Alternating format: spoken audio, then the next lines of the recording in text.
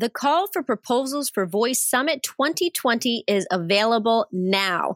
Having the opportunity to speak at Voice Summit will be highly competitive this year. So if you'd like the chance to be a speaker at this year's event, fill out the form at voicesummit.ai and click on Apply to Speak. Proposals are only open until January 31st, so be sure to get yours in now. That's voicesummit.ai and click on Apply to Speak.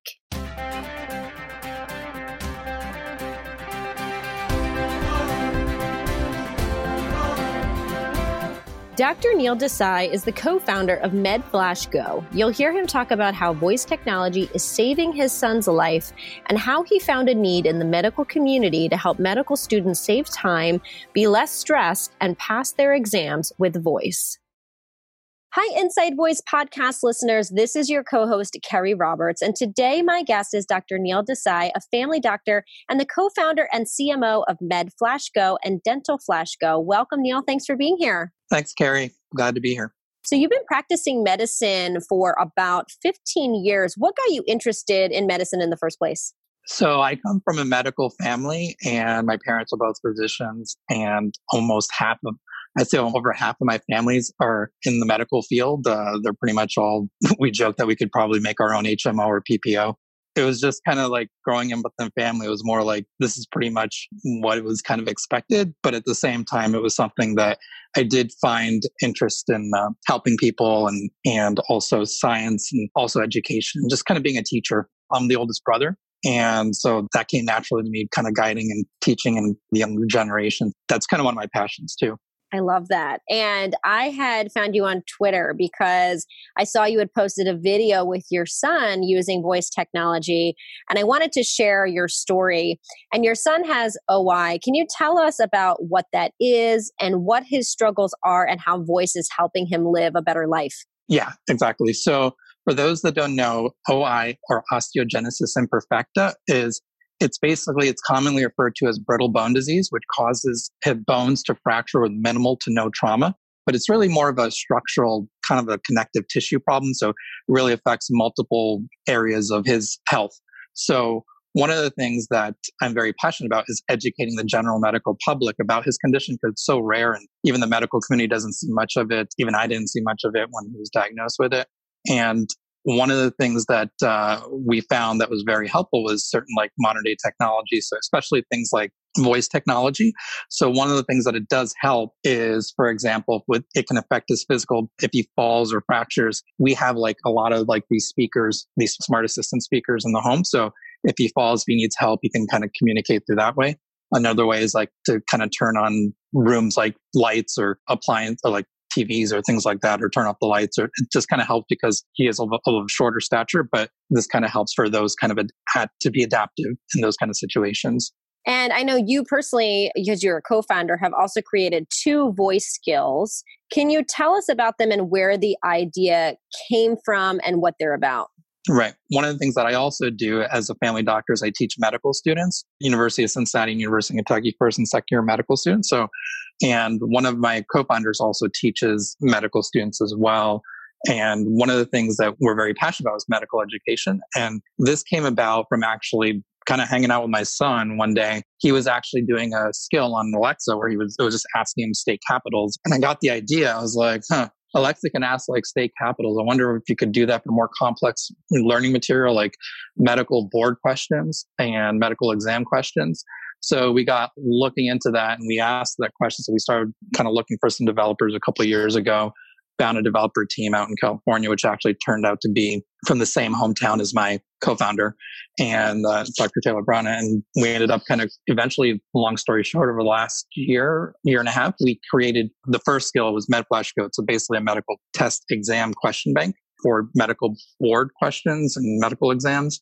And we're also in the process of creating like dental exams, question banks. And a third one is also under production as well. And so do you have people using this? What has been their feedback? Has it helped them pass the exam? What's kind of been the feedback and the success so far? Right. So it's really early. We haven't really started. Like we just kind of released in April and we are just kind of doing like the final kind of quality checks this week actually. And now the board exam prep season is going to start going into high gear over the next 3-4 months. this is when we're going to start really kind of marketing it more and kind of promoting it in medical schools. But we've shown it to medical students, and so far we've had a good positive response to it so far. So it's still very early in the process, but this is kind of where we're laying the foundation over the next couple of years here. Did you find that this also came from the fact that medical students were needing this, that they needed someone to ask them questions, and that it helped them maybe comprehend certain things better? Yeah, this was more from the medical students' biggest problem. So the problem that we're solving with medical students is that they have no time. They're under a lot of stress, and they're also have like a lot of financial. Couple of things is one of the things that we want to do.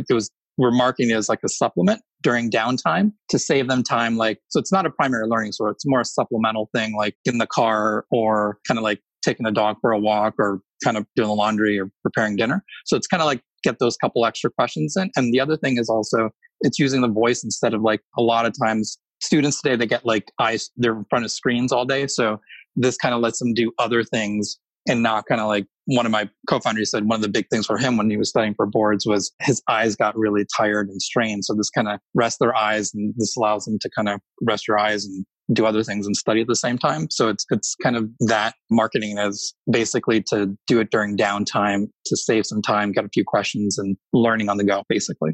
Now, where did you first learn about voice? Because now you're building skills and it's a huge deal for your son to be using every day. But where did you kind of first hear about this? So it's kind of interesting. It was a couple of years ago. We just had a couple of these speakers and then it was, or these assistants.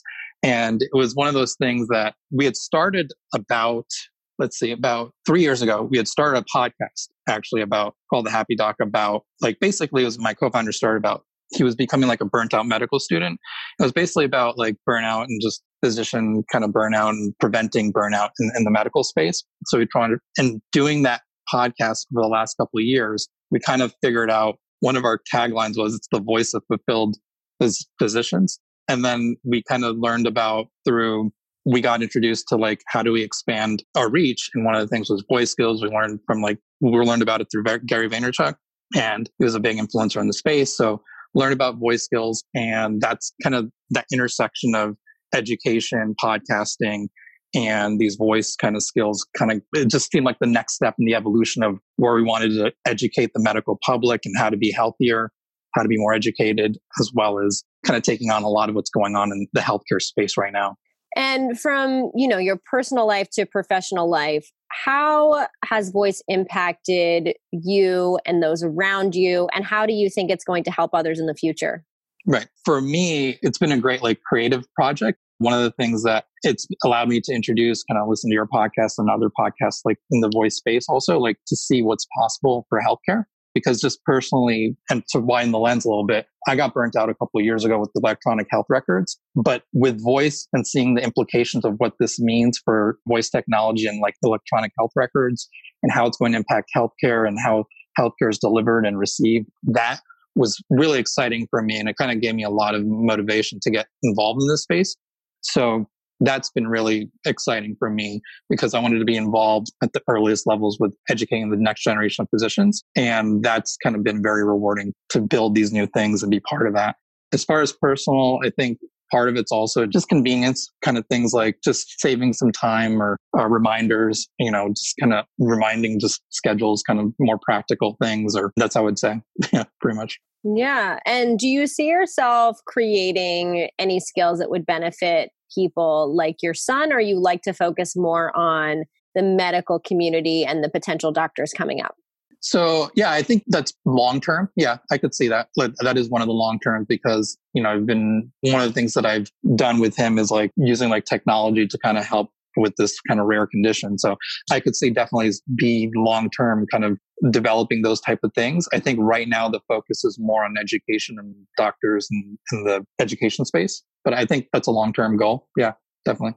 Now, if people want to learn more about anything we spoke about or connect with you, where can they do that? Yeah, so they can just search out where I'm on Twitter, DRNEEL 1973 at Dr. Neil 1973 or LinkedIn. I'm all over social media.